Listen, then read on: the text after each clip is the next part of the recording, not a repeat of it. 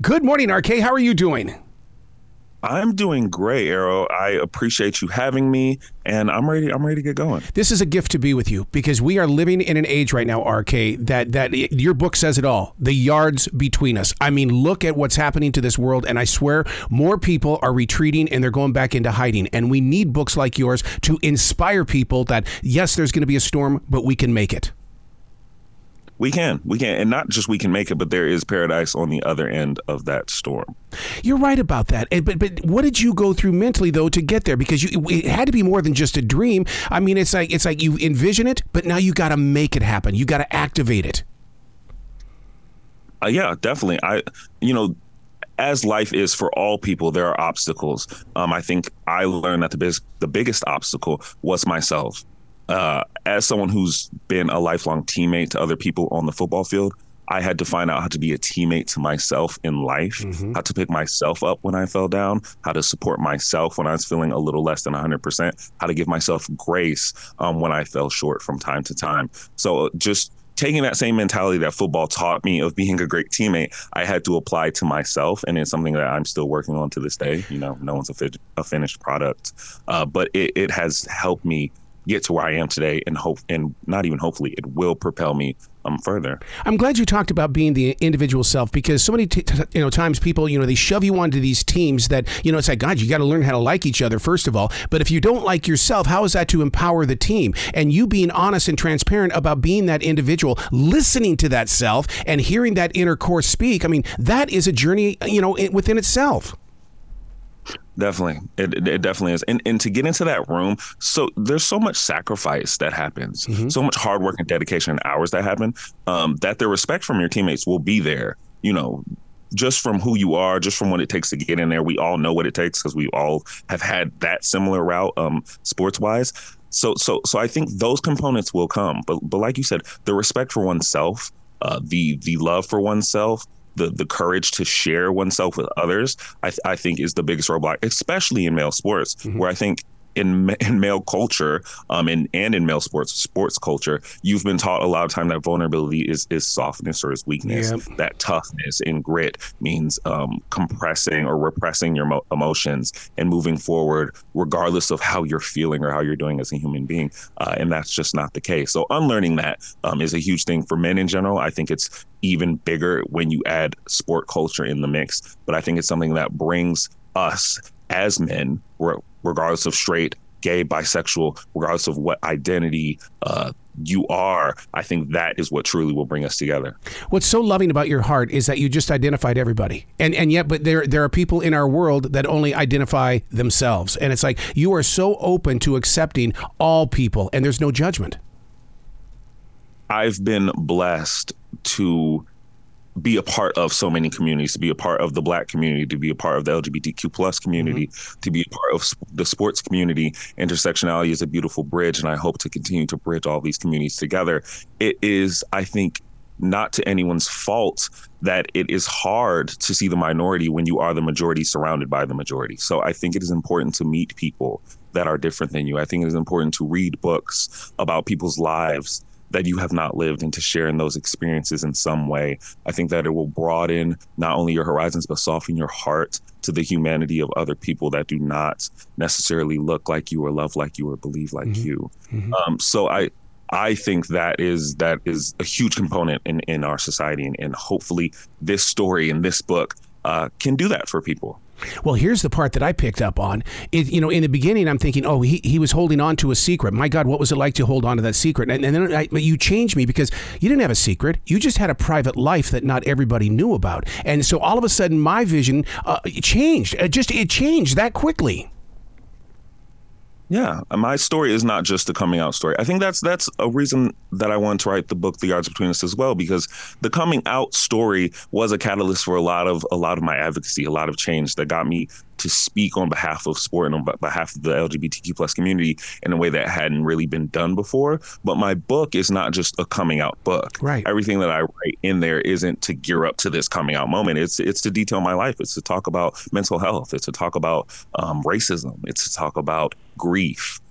toxic masculinity, vulnerability, family, all of these things. And I think that's important because when we look at people, we need to see them as people with multi identities and multi experiences, and not just see them as one thing and kind of stick to that label or what that label means to us in our mind. You've held on to so many dreams. One of them was to be a Dallas Cowboy. My God, dude. I mean, there are billions of people that want to be a Dallas Cowboy. Yeah, that's an organization that is larger than life. I mean, if you don't know football, or if you know little to nothing about football, you know the Dallas Cowboys. You've heard about them. You've seen the star. They're everywhere. We watch the UK games, and people are over there wearing Dallas things, and Dallas isn't even playing. So that's that team is. I mean, they've coined themselves America's team. I'll give it to them until someone can prove me wrong. What does being the first mean to you? Because I'm hoping that it means freedom and peace of mind. Being the first, I really didn't set out to be the first of anything. I set out to just live a full life and be happy. For me, coming out felt like survival. It felt like I had been underwater for so long and I finally needed to come up for that breath of fresh air. So being the first to me was unintentional. And now I think being the first to me means that it is kind of part of my duty to make sure I'm not the last, to make sure that there's a second, a third, a fourth, a fifth, and so on until we lose count. Because to be the first is great, but to be the first and only is not the goal. Mm-hmm. You know, that's lonely. That is, that shows that we are not progressing as a society, or specifically in this case as a sport and in the arena of male professional sports. So being the first to me just means that I need to make sure that I'm not the last and that there are many more to come after me. Being a sports figure, there's one thing that I learned being a third-degree black belt, and that is that the disciplines that you and I go through in order to craft our skills and talents, they become tools in our everyday world when all of that stuff that we did is gone and we're living life out here on the real streets. What were some of the lessons that you picked up on in the sport? Oh man, so many lessons. I mean, we had CBS mornings the other day. I had to wake up at like 4 a.m. I was like, okay, this is just like back then, I had to wake up at 4, get to the training room, do a whole workout, do meetings, get ready for practice. So punctuality is huge for me. Hard work, dedication, but really I think the biggest thing is accountability. Mm-hmm. I think in football, when you have a job to do, whether it be to hold the gap, whether it be to play man coverage, whether it be to catch the ball, run this certain route, do this certain technique, everyone on that field, everyone in that coaching staff, everyone on the sideline, everyone in that stadium is depending on you to do your job, to do what you said you were going to do and what you agreed on doing. And I think that is an important thing that all people not only can use or learn, but that really shows people who you are, that you're someone who says one thing and does it and follows through. So accountability, I think, is the biggest part that I've learned from football. It's something that I carry with me every day to just be a man of my word. And even when no one's looking to do the things that I say that I was going to do. You said two of my favorite words, punctuality and accountability. And I've been doing a lot of research on the behavior of young adults right now, because it's like I'm trying to figure out where they are. And the research is showing it's because there is a self-centeredness about them, because they don't believe they have authority or have to answer to authority. RK, it's people like us that we've got to figure out a language to speak with them so that we can get some leadership into their hearts. What are you seeing? I think that the POV I think is a little different. I think that especially young people now, they have so much kind of put on their plate as a young age, so much information to them via social media. Some of it correct, a lot of it not. And I think that it does kind of make you want to be selfish. You see, things like climate change, you see the political unrest, you see legislation being brought against so many people in ways that incite violence. And I think that you feel the only control you have, the only onus you have is over yourself, and to take your focus inward. I would encourage people to know that the only way that we're going to get through these hard times, the only way that you're going to get to where you want to go, that you're going to be happy, is with the people around you. It's with support. It's with family. It's with community.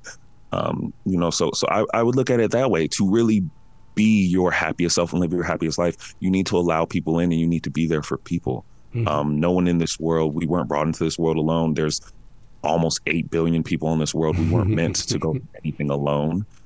So I really encourage young people to find a community that they care about and that cares about them. Yeah. And go with that. Start there, and that'll propel you forward and create empathy.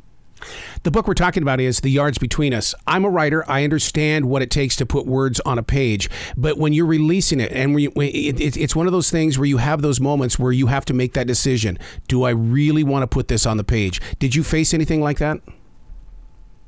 Yes. I think for me, it was with the experience that I had with other people, specifically with family, because, there are things that we went through that we don't talk about on a day-to-day basis. You know what I mean? Like, you're not going to Thanksgiving and talking about your trauma with your family. Things might come up and you might have a relationship, but for the most part, these are things we don't talk about. These are things we went through and hopefully come to some resolution for, but we're not constantly bringing it up.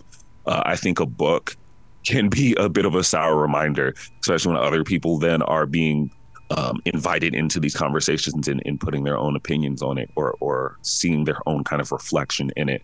So I was hesitant to put experiences with loved ones in there. But at the end of the day, the relationships I have now are so strong and so intentional that to write about things that happened through my POV, I don't think could shake that. Mm-hmm. I think we all have understanding that, one, this is my story from me. And that as the narrator, I'm, of course, going to focus on my feelings and my experience. But I also was intentional in trying to not paint myself as a victim and or a hero, because I am neither of those things. I am a human being telling the story of his life in the way that he remembers it, in the way that it impacted him, in hopes to inspire others. So at the end of the day, I had to do what's best for me. I had to tell my story, because to be genuine to me was my priority, and to do anything else would be a disservice. Speaking of that narrator that you talked about, is it your voice or is it another voice inside your head and heart? Because I mean, when I write, I don't know who that person is, but I'd like to get to know him. But he or she is not connecting to the voice that I'm listening to right now. I say it's me. Yeah.